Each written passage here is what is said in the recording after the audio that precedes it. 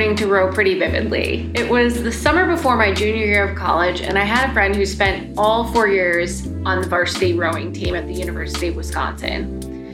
He invited me to the boathouse for a workout. It will be fun, he said. And we spent a little time going over form, and then he had me rowing, air quotes, easy 500s. There is nothing easy about a 500-meter row. I don't care who you are. I almost threw up, which is almost worse than actually throwing up because you just have to live with it. This is Gina Anderson Cohen, by the way, founder and CEO of A Sweat Life, and you are listening to We Got Goals. And 15 years later, I've learned to love rowing. I think this is often how my love story with fitness goes. I meet a new sport or discipline, realize just how hard I can push myself, and then learn how to do that sport in a reasonable and sustainable way, aka not to the point of vomiting. And just like that, love. Now I look forward to a class that includes a rowing element, and I seek out an erg for a warm-up when I'm doing my own strength training routine. Erg, by the way, is the name of the machine, and rower is the name of the person who uses it. Professional rowers will make sure you know that. But me hopping on an erg in 2006 is just one dot on a long timeline of the sport. The actual invention of the thing that we now use for fitness was for military use by an Athenian admiral in the 4th century. And yes, if you're wondering, I was on Wikipedia today. Thanks for asking. But the fact that the rower was introduced to make sure that the army, who, by the way, had to row to the battle and then fight, were trained and ready to go, makes perfect sense. Between that military use and today, Concept 2, the company that you may now associate with your entire knowledge of an erg, created the first rowing machine using old bike parts in 1981. They tweaked, they perfected, and they eventually landed on the air resistance erg that you now see in most gyms. That makes that whooshing sound. Okay, so commercial indoor rowing machines, or ergs, were out there, but not many humans knew how to row or even what they were looking at. Enter CrossFit in the year 2000. In spite of the controversial founder, CrossFit, its televised games, its commercialization of Olympic lifting, and yes, its widespread use of the erg in thousands of affiliate locations across the globe, got millions of people to learn and try a new way to work out. And those people learned how to row. Enter Deborah Strugo and Eric von Froelich, the husband and wife team who created Row House in 2014. Their mission was to bring the sport of rowing to the masses and make it accessible. They saw the sport as accessible to all entry points into fitness, whether you're just starting out on a fitness journey or whether you're an Olympic rower looking for somewhere to practice. And to hear them tell it, they crafted their own education in studio fitness after writing down what would become Row House on a napkin. They dug into studio management and operations in a way that they hadn't when they were at Equinox, and they met there, by the way, too. And this week on the podcast, they take us through that whole journey of ideating, building, and inevitably selling their business to Exponential Fitness, the franchising brand that owns Pure Barre, Rumble, Cycle Bar, AKT, Stretch Lab, Stride, Yoga 6, and Club Pilates. And just for listening, you can get a free class at your nearest Row House. Just download the Row House app and click on Try a Class. Or you can go to the link in our show notes and do the exact same thing. I can't wait for you to hear these co-founders talk through what it really took to build their brand. Here I am with Deborah Strugo and Eric von Froelich.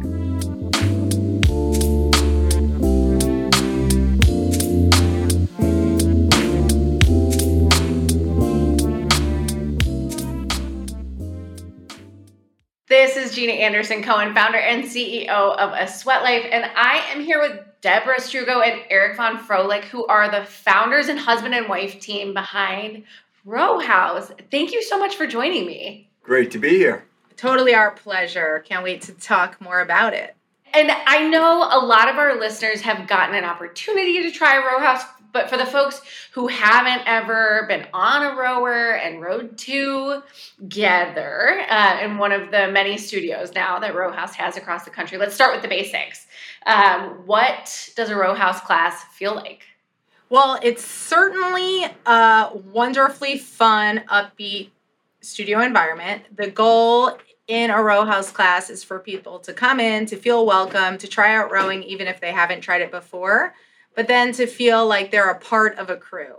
So you will see anybody in there that is new, experienced, all people together, all levels in one class.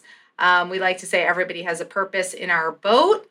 And what it feels like is just a wonderful all-in-one workout where you just get that great cardio workout, that wonderful strength workout, you work your core, you work your posture, get great mobility from it, but at the end of it, it's all in a low impact way. So people walk out feeling better than they came in, and they all rode together as a crew to some really wonderful upbeat music in a nice environment where everybody is welcome. And I love row house class, and that was, I mean, obviously you're going to give the most incredible introduction of it because you created it. But before opening your first studio in 2014, where did this idea come from? What in the world made you want to create an entire class built around a rower? Well, Deb and I were in group fitness, so we were teaching a lot of modalities, cycling, boot camps, and things like that. And we wanted to come up with a concept that was inclusive for the 70% of the population that wasn't participating in group fitness classes. And so we thought long and hard about what the limitations were to a lot of other programs, whether it was the intensity or the intimidation or what was holding people back from really getting into class and getting all the great benefits that you can get from studio fitness. And I was in the gym one day and I'm looking around and there's hundreds of treadmills and hundreds of elliptical machines and there's only 2 rowers. And being a longtime fitness person, I knew the benefits of rowing, that pretty much anyone could do it. And although most people didn't know how to do it. And so I came home and was talking to Deborah and I'm like, if there's all these treadmills and all these elliptical machines and the best machine is rowing, there should be lots of rowing machines. What can we do with that?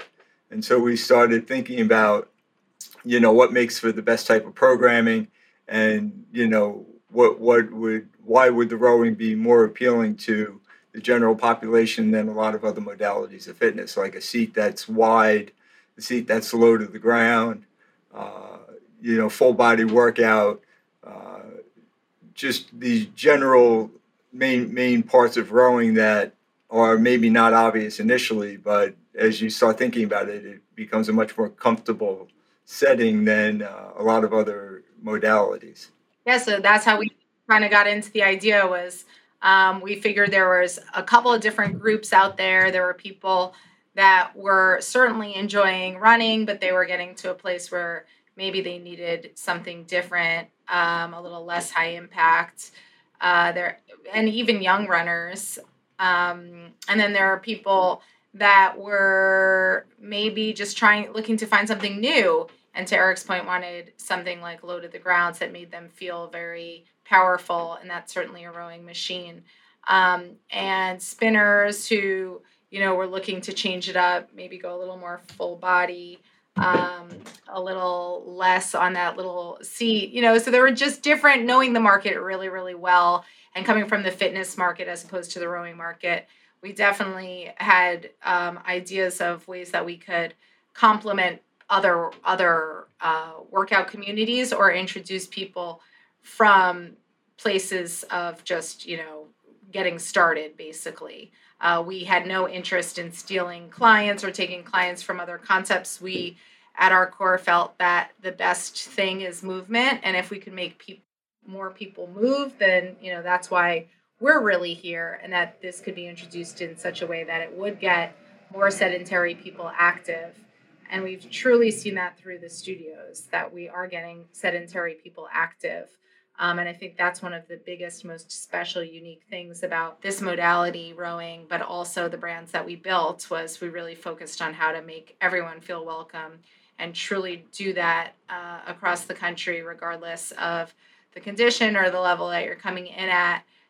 Also make the other people who are more experienced feel very, very motivated in that room. So that's a lot of the conversation around community and just what we had experienced in the CrossFit community and other communities in the gym, boutique fitness community, and even the cycling, Tough Mudder world type communities, marathon runner communities that we saw prior to starting Row House, and what helped us think through how to do it right for rowing.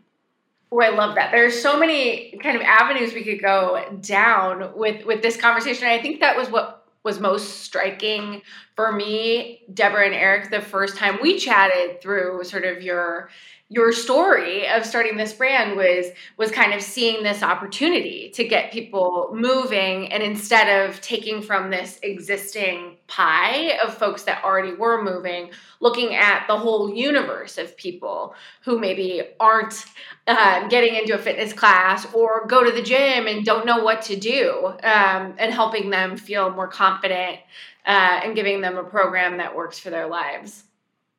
Yeah, I think the tagline "Pull Together" really kind of created an awareness that this was something that all people can do, and we can do it in cooperation with each other instead of competition with each other.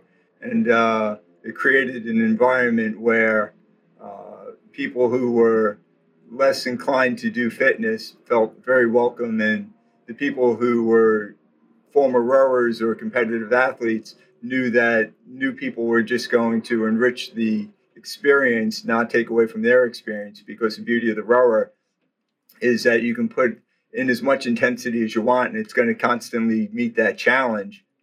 And that doesn't take away from anyone else's experience. So it's very individualized on the fitness you bring to it is the fitness it can accommodate. Yeah. So you had this big idea. You wanted to get more people moving. How long did it take you to go from idea to first studio in New York City? Well, we wrote it on paper in 2008. And one of my strengths, but also can be viewed as a weakness if you don't recognize it, was that I see down the road a little too far. And so we knew that we had lead time to get this idea. If it was interesting to me, there would be a certain amount of time it would take for people to come to that awareness that this was a good modality and that the timing was right. So we wrote it up in 2008 and realized we needed studio experience, operation experience, and kind of filling in some of the gaps that we didn't have from just teaching classes and being personal trainers and group fitness people. So we started working at addressing that by opening up other studios and other modalities that had more support and were already built out, like CrossFit. And we kind of sharpened our teeth cut our teeth on opening and operating a CrossFit studio before we launched Row House as a brand. So it took about 6 years from initial concept to actually opening the doors of a studio.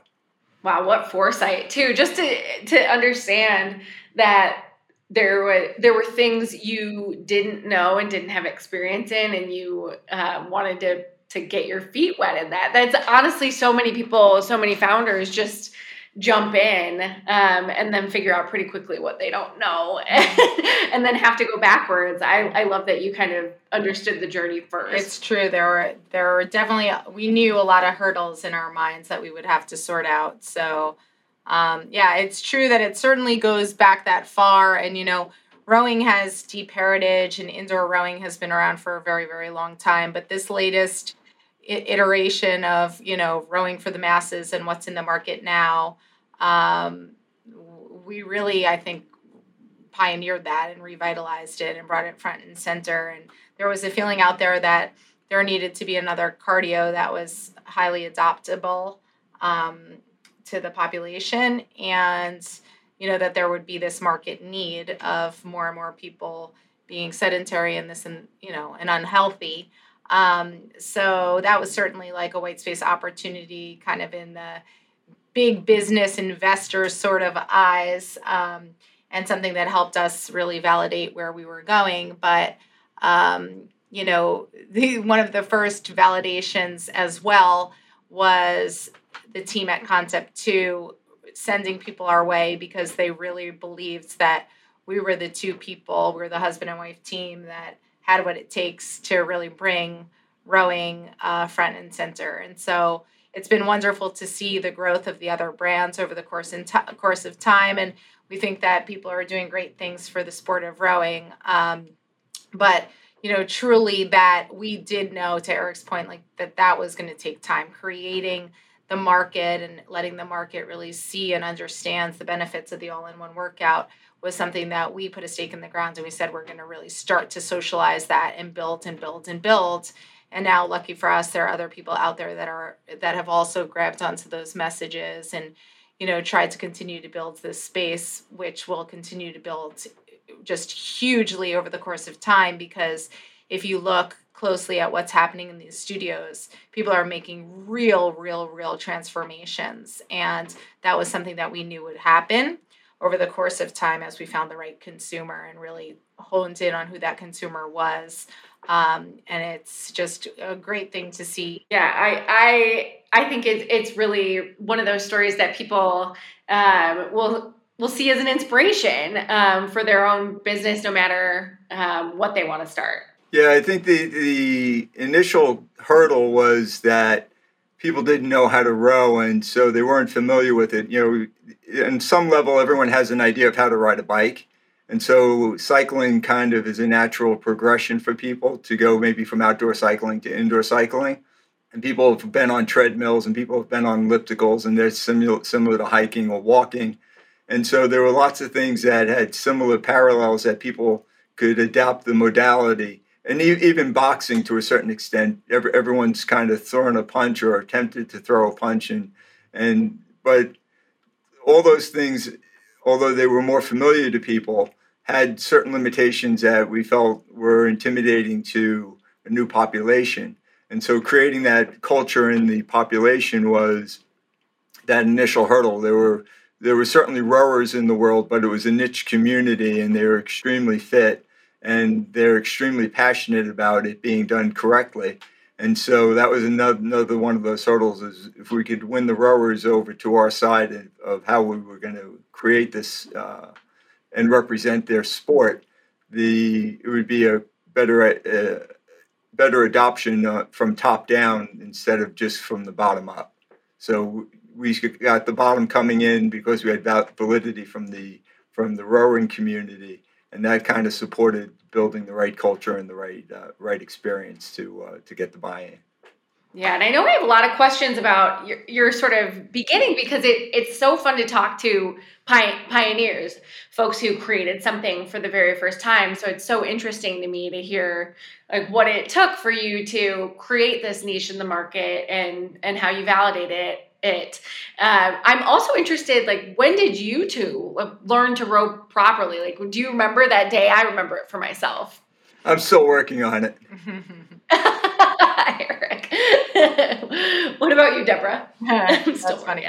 Yeah, I mean, that is what rowers say. They say they are always perfecting their sport, so that's where he's coming from. Yeah. He has a beautiful stroke, but listen, we learned to row well enough. I would say in the CrossFit community that we were good enough to have authenticity. Authenticity was super, super important to us from the beginning. So that really came from our experience with CrossFit, I would say. Correct? Yeah, I agree. I think that it's a generalization, but CrossFit certainly teaches people how to weight train, and rowing's a hip hinge. It's, whether you want to think of it as a push and a pull, or as a deadlift or a kettlebell swing, if you can hip hinge properly, it's an incredibly powerful, arguably the most powerful movement we have as human beings.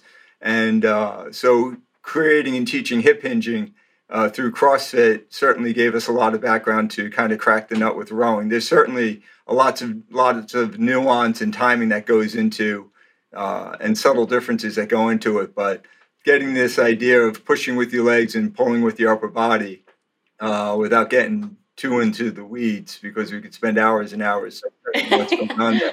But it's to me, it's kind of, I equate it to a lot of other sports. You can have a beautiful golf swing on your drive, but then your second shot can completely go awry. So you are constantly working and living in the moment, one stroke at a time, and trying to really get that timing down. Not that it's that hard, but I think it's a mindfulness that there's always something to work on and always an optimization of your mechanics to try to keep it as good as you possibly can, and that keeps it fresh for people who've been rowing for a long time.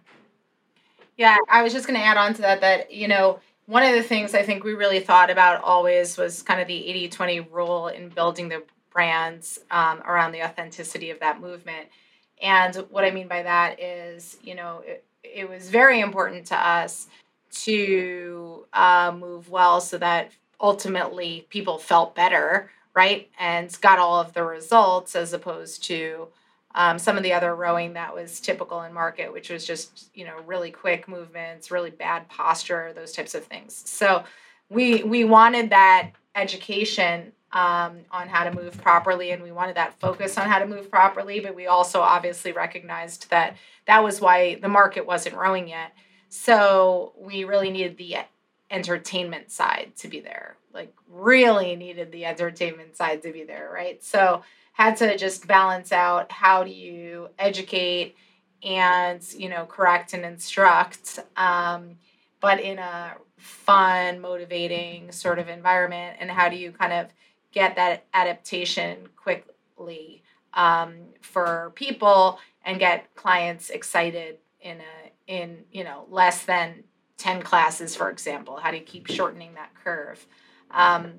So with that, the part of our aspiration of the brands was just seeing rowers who came through. Some of them were indoor rowers, like CrossFit rowing competition type people, and some of them were on water rowers who had that beautiful form that could just go after it, and making sure to appeal to those people so that when they came in, they kind of helped drive the room, and they could row stroke in the front and be what everybody kind of modeled after, and weaving them into the culture of the brands so that ultimately we were kind of fueling our community. In short, we wanted to educate, but you have to entertain first. Yep. You have to package it up. And when you talk about entertainment, are you referencing sort of the dark lights, the platform that the instructor's on, the sort of the rowing to the music? Yep. All of it.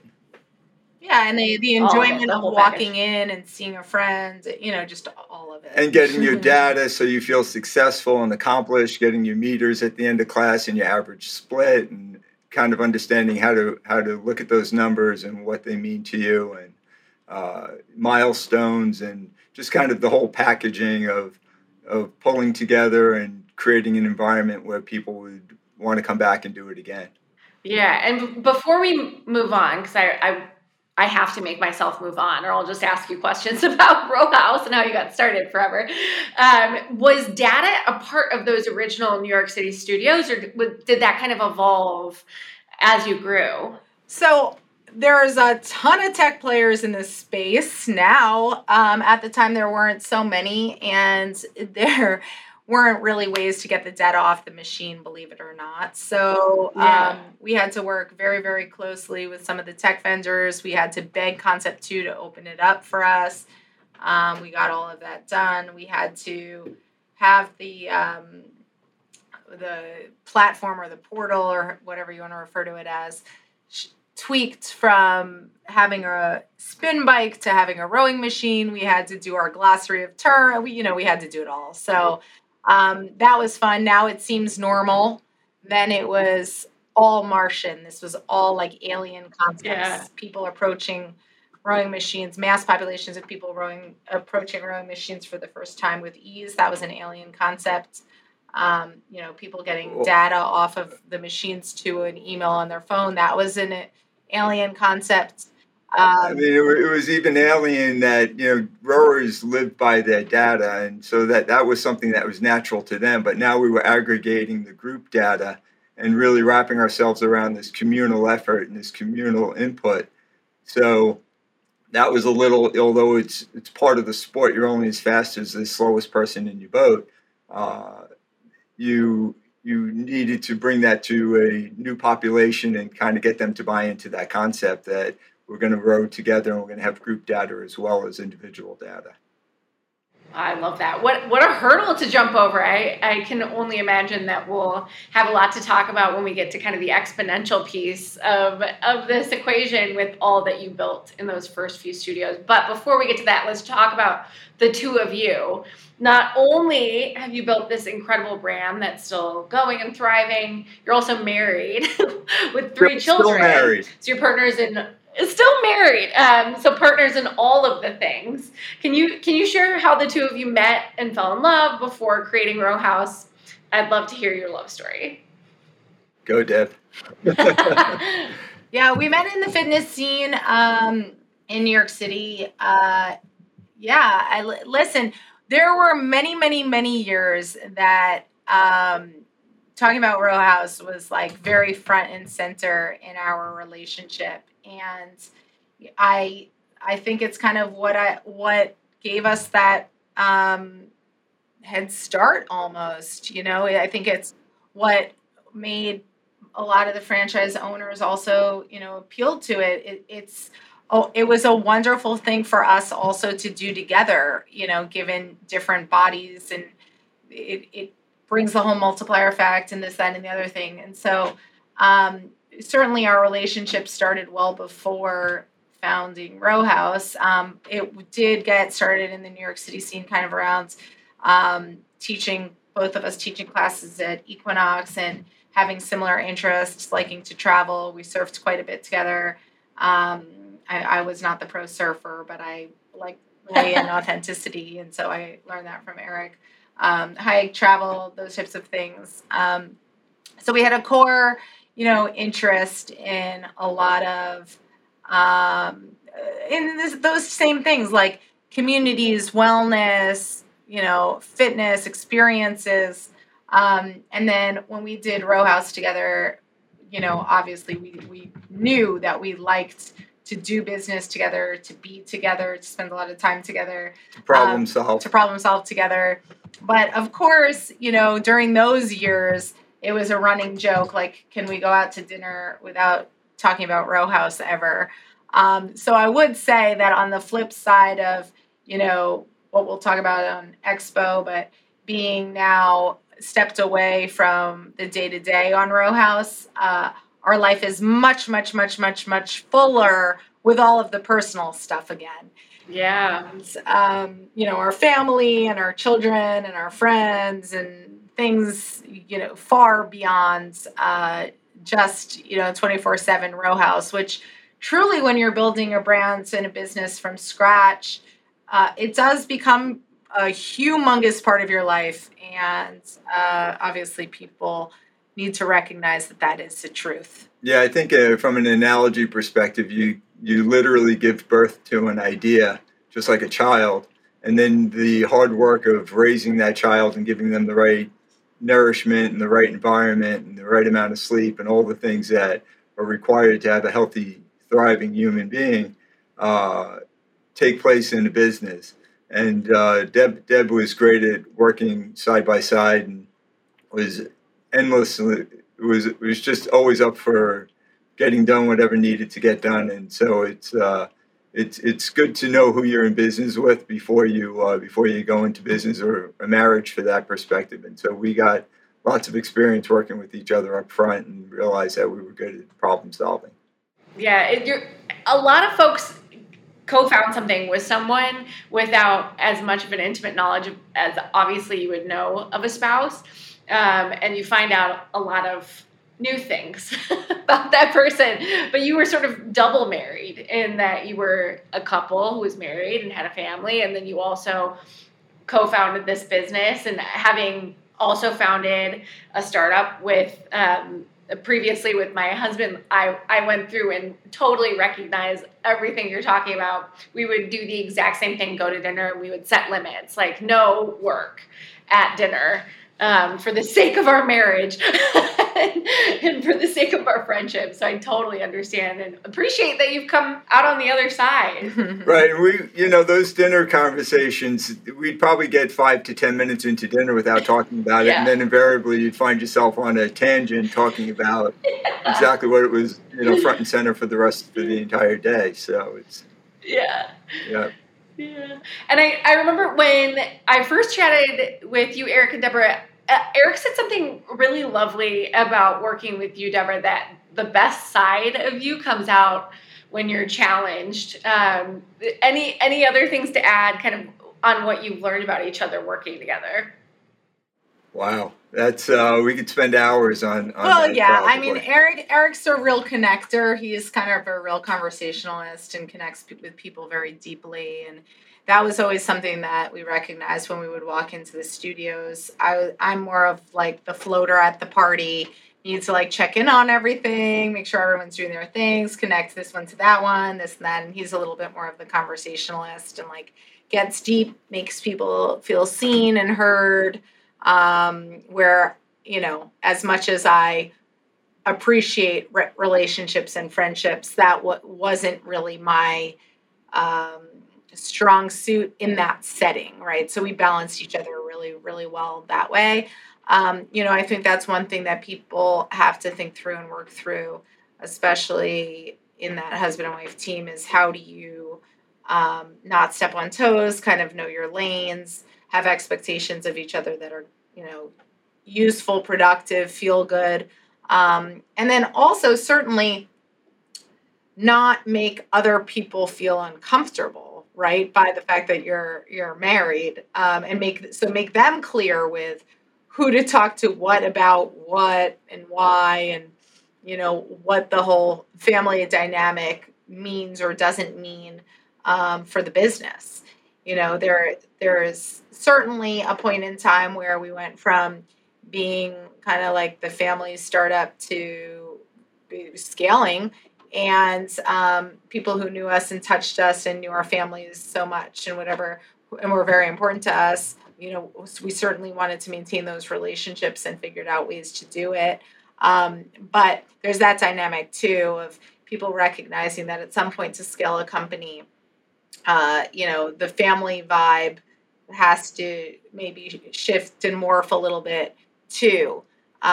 So all of these things are just kind of sensitivities and observations, I think, that we had to work through as a husband and wife team with other people surrounding us and being a part, and an extremely, extremely important part of the overall growth of the brands in the business. Our initial core team, we never feel gets enough recognition. Like, we're always just trying to acknowledge how hard they worked for this and how aligned they were with our vision and the culture of bringing rowing to the masses and all of the benefit that it did, and the people that we helped that felt like they finally found something that was there for them, and that they'd been searching forever for the right thing and finally found it. So that's very important to us, and we always kind of wanted to take, I guess, the stage off of ourselves and put it a little more onto them, which I think, we equally shared that as well. And that was helpful for us to know that really it wasn't about us. It was more about this whole we pulled together community vibe and the camaraderie and having a rewarding experience for everybody. Yeah, that's great. Anything to add, Eric? Oh, I think I kind of got a little lost on our question. I think it was, what you've learned about each other. Yeah, well, yeah, I agree with all of it. I think that the great instructors, starting with a culture and finding the right people who bought into that culture was paramount to it. But the amazing instructors, the amazing early adopters, the first person who sat in and held stroke for us, and just all those amazing people that you've met or we've met along the way, certainly help you maintain your humility and realize that you couldn't have done any of this without them. I think that every part of it and every day there's been something to take away from an education perspective. It's hard to sit back and say it was one thing that jumps out more than another, but you're truly only as strong as your weakest link. And so we've been surrounded by strong people and great people who've worked just as hard as we have. Maybe not as long, maybe not as deeply, but have done what they could do to the best of their abilities, and have created an environment and a culture that I think is going to live on. I love that. And that's actually a great transition to my next question about community, which has come up a ton in this conversation and in the last time we talked. Let's talk about how you saw real community grow in those early studios. What is the magic? What goes into creating community at Row House? Well, I think, from if you're going to get people to row together, there's a trust factor that comes into play. So I think when you're able to create trust and be consistent, then people are a lot more inclined to buy into what your vision is and to what you're asking them to do. So creating a culture of values and having stakes in the ground of things that needed to happen. Deborah was insistent that we figure out what is so obvious now, but not particularly obvious previously, is how to row to the beat of the music and get people to buy into that, because everyone kept telling us it can't be done because music's on a different beat and stroke rates are going to change and there's no way to make this happen. But Deborah's insistence that needed to happen for this to get people to buy in was pretty amazing and insightful. And and I think that there was there were a lot of the founding principles around, mind in the boat is this idea of only think about the thing that you're doing, nothing else, not the stroke that you missed or the getting off beat, but thinking about being on beat and having a mindfulness about how you're pursuing this and breathing together and pulling together and working together. The core values of what we were establishing were things that were all communal based. And, we were able to draw from some of the best parts of CrossFit, which was, leaving no man behind.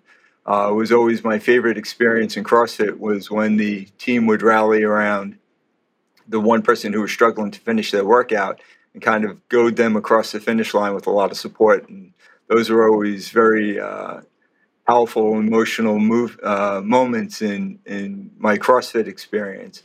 And then to have that everyone working together and people overcoming their own limitations or their what they perceive to be their own limitations in Row House were always kind of an amazing moment where someone would come in with cerebral palsy, someone would come in who was an amputee, someone would come in with whatever their challenge was for that day. Maybe they were overweight and haven't worked out in 20 years or ever worked out for that matter, and entrusted us to get them through the workout in an environment that was safe and powerful. All those things kind of build on the experience to, inclusion and community and emotionally being available and understanding why people are there and helping them accommodate and accomplish their goals as much as the overall goal of getting through the workout. So building community was really just a matter of the core principles and then finding the right people to buy into those core principles, the right instructors and the right music and environment to just kind of thrive and just keep it moving. Yeah, and I even think the way you chose to use data and tech too, obviously we've chatted about this, plays into that as well, like creating a whole boat. The class is one boat. Being on a team is really powerful and something that not a lot of adults get to experience. And last time we talked, I don't remember if it was Eric or Deborah, but one of you said you get to learn a lot about someone in a high stress situation too. And exercise is stress, right? Yeah, it's the best kind of stress. I think your true emotions come out very quickly and your core values come out very quickly when you work out together. You can really get a lot of insight into whether or not someone's trying really hard and really putting their best effort forward or need some encouragement or some support to get one more rep out or one more stroke out. It's incredibly powerful, and I think if you can see it through that lens, it's inspiring to say the least. Yeah, and speaking of community, now we'll hear from a Sweat Life ambassador who loves Row House and wants to tell us all about why.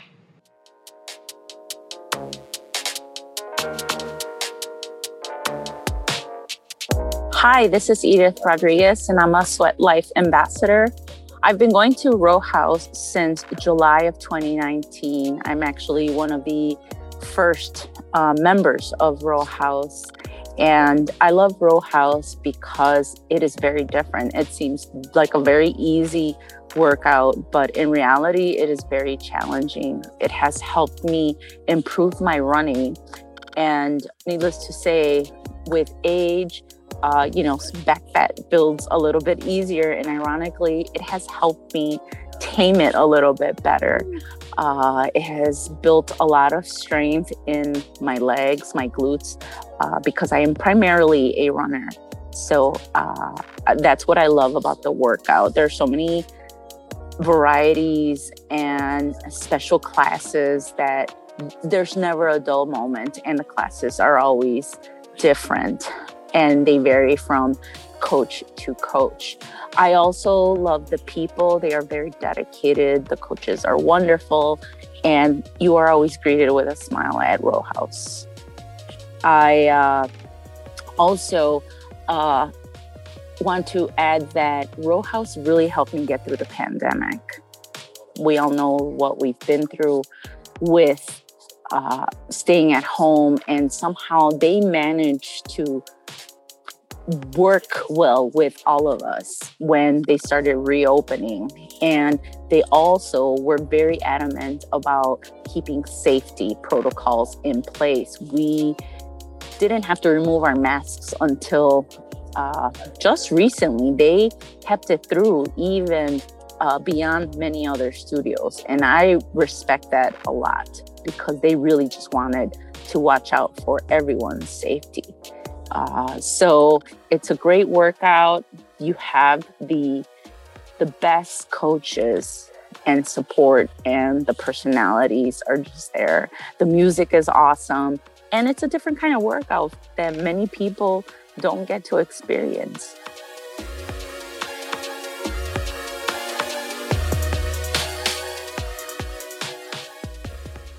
And we're back. So after building Row House for 4-ish years, so opened your doors in 2014, your brand was acquired by Exponential Fitness. That doesn't just happen in a day, right? What did it take for you to get there? That's a great question. Well, listen, we were self-funded for a very long time. We opened additional studios off of kind of an original investment that we made in our first CrossFit location under the brand EVF Performance, Eric's initials. And so we were very diligent on, spending our own money and letting that grow, putting a little bit more in if we needed to continue to do additional studios. But, we certainly recognized that if we wanted to pioneer the space, as that was our ultimate goal and vision, be the household name, that we needed to bring in an investment partner at some point in some sort. So the ultimate question became, in what way? When I said that we self-funded, I truly mean that we self-funded. That was just our money, the two of our money. It was not friends and family money. There was zero investors. That's another thing probably that we learned along the way, was that we could trust each other with how to choose to manage our money. But anyway, so we knew that we would have to pick a partner well. We did not take that idea lightly. We had seen other people get some money in this space, and we kind of saw some of those deals play out over the course of time while we were self-funded or bootstrapped, if you want to call it. And at first it would be like, oh, wow, wouldn't it be great to get that big check from, that guy that owns an island? And then next thing you know, the big check from the guy that owns island with the concept that didn't really make all that much sense ends up, not being around anymore. That concept goes south. So we wanted to make sure that we picked our partner really, really well, that we knew that we would be aligned on what the vision was, and that we did it, kind of with our eyes wide open and considered real deals, and didn't chase shiny objects. That was one really big key. So Expo obviously was way smaller at the time. 2017 was really the time, the entire year that we shopped, vetted, and closed the deal. It started at the very beginning of 2017 with just kind of a quick call to Mark Grabowski on to check in on some things. We had a couple of different relationships with the big groups that were investing in the space at the time, and that was TPG and Catterton, North Castle, and many others, a lot of others. And so we were pretty much out there looking for the right investment opportunity and had a couple of different deals lined up in the end. We truly had real deals lined up with 3 different people, one of them being going franchise with Anthony, and ultimately felt that was the deal that brought us the vision that we mostly wanted to see. And so with that, it made a lot of sense to move forward. But yes, it took time to truly vet out. It took time to get to know Anthony, time to get to know the platform, time to really truly understand what the deal structure would be, time to do some internal searching, to determine where we wanted to go, what the balance we wanted for ourselves would be, how that would mesh with what this deal would look like moving forward. This deal also kind of was one that brought us out of New York City a little bit, which was a family lifestyle choice that we were intrigued by. Having both grown up in the New York area, we started spending some time in Irvine, where the Exponential headquarters is, and our family is now headquartered there, partially because of what happened during the pandemic, but partially because we were able to experience that being bi-coastal with Expo for a little bit. So lots of personal decisions, business decisions, financial decisions, day-to-day workflow decisions, reputation decisions, all sorts of things really ultimately went into deciding to go forward with Exponential. But as we've seen it play out, the growth for Row House was exactly what we really had hoped it would be. I love that. And so the day you get the deal, you've gone through all this work for a year, finding the right deal. You sign on the dotted line. What did that feel like for you? Celebration? A celebration in one way. I kind of felt like, I think Anthony certainly has said it, and I think I've echoed the statement that you're taking this child that you've given birth to and you're handing it over to someone else to raise. And that's an incredible, difficult and challenging responsibility to hand over because of the countless hours and efforts that have gone into creating what you create, and then being able to step back and trust that that partnership is going to be true to that mission and that vision that you've come up with. Yeah. And today, now with that Exponential partnership, you can go to a lot of cities and pop into a row house. Do you find yourself doing that? Yeah, we were up in San Jose for the Junior Olympics in water polo for our son. And we were in the neighborhood of a couple studios. And so we were able to pop in, and that was amazing and great and wonderful. And we got to meet some new people that we have new instructors that have just come on board and were teaching some of their first classes, and just kind of see that vision play out years later. And the culture is exactly what we created and felt very, very familiar with and very, very welcomed at, just like we did, back when we started in 2014. I love that.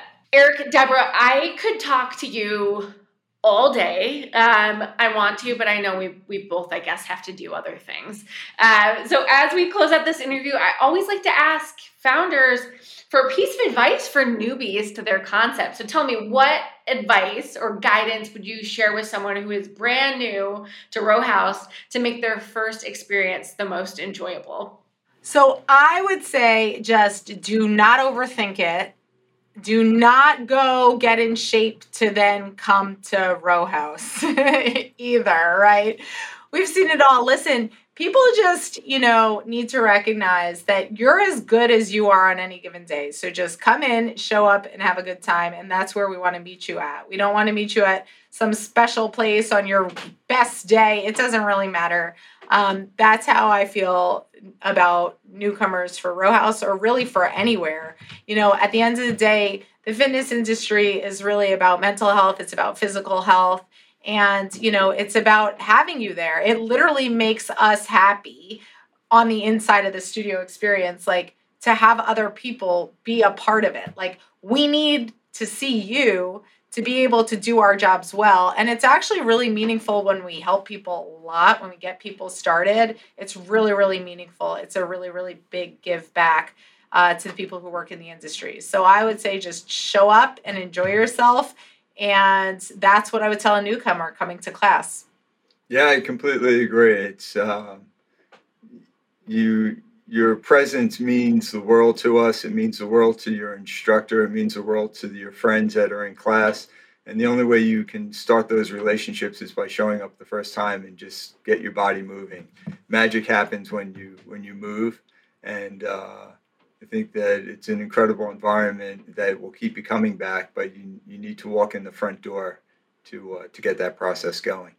I love that. Very simple advice, but also so powerful.